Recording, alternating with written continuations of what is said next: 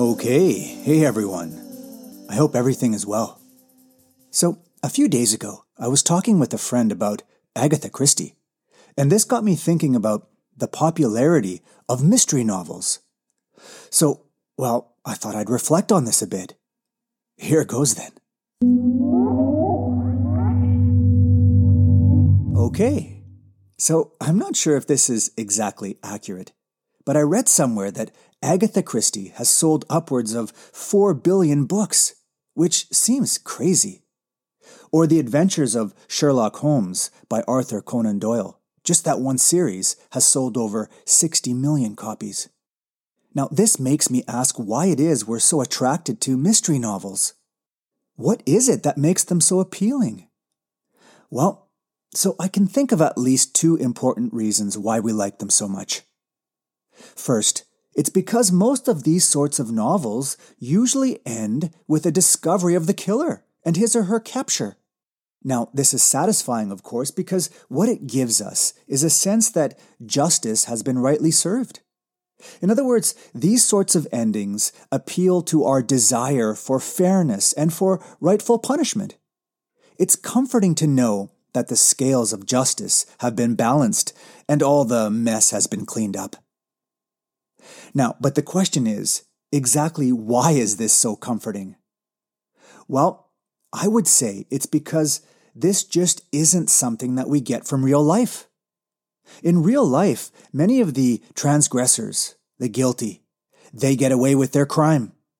The evil sometimes prosper, and the good often suffer. A theme that goes back to at least the book of Job, right?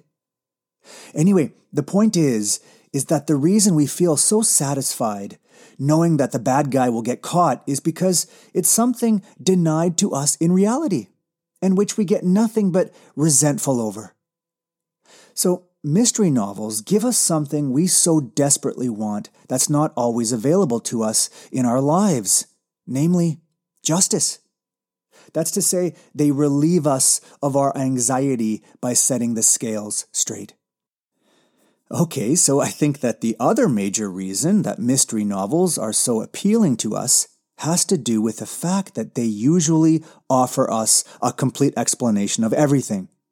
Or, to put it another way, maybe, what they ultimately give us, if we hang on long enough, is a coherent narrative.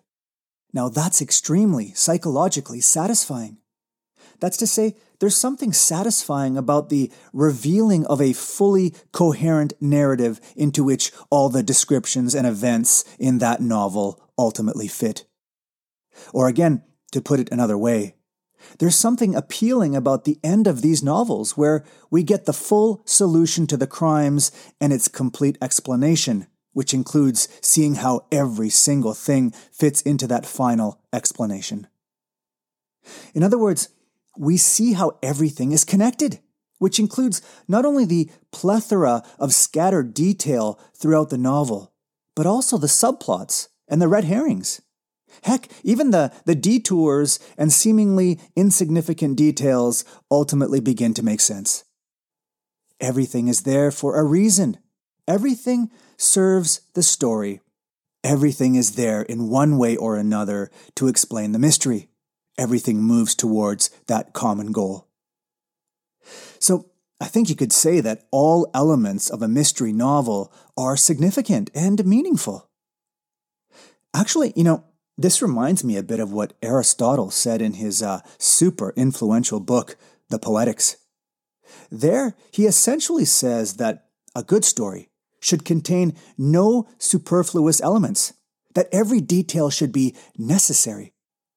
The way he said it was that a good story must have unity. And he even talked about it in terms of having organic unity. Now, why organic? Well, because he compares the workings or elements of a good story to a living organism. What he says is that just like a living organism, where every body part is working together and related to each other and to the animal as a whole, so too in a good story should the various incidents and events bear a connected and harmonious relationship to one another and to the whole. So, just as in an animal, where every body part is essential for its life and so can't be removed without causing it injury. So it's also the case with a good story. Namely, everything about it is so essential that were you to take out a part of it, you'd cause it great injury. Okay, but anyway, so back to what I was saying about mystery novels. I was saying that an important part of their appeal is that they eventually reveal to us how everything's connected and fully explainable. Now, why exactly is that so appealing? Well, again, it's because it's not something that we get in real life, is it? Whether it has to do with our own personal life or with existence as a whole, in real life, we're just not guaranteed that a coherent narrative is coming, one that will make sense of everything that's happened to us or to the world. Reality just doesn't provide us with nicely tied bows, but rather what it gives us is often just a bunch of loose ends. Despite our attempt to try to tell consistent stories about ourselves, not everything is in fact coherent about us or life itself. And things in reality don't seem necessary or essential, do they? No, they often seem contingent and arbitrary and chance-like. But again, this is why we're so attracted to many types of artworks, because they give us a world we can inhabit where necessity rules and where things are always ultimately explainable. I mean, on the topic of necessity, think about music for a second. Think about how we feel when listening to a bit of music where each note in the melody just seems to lead to the next one with a necessity. It's as if each note had to be that way and in that sequence and just couldn't have been anything else.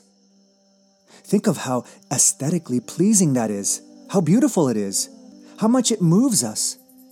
We just want to live in it forever. We don't want to go back to our messy lives, one without flow and where it's difficult to make heads or tails of things. Well, this is also why we return to Miss Marple's.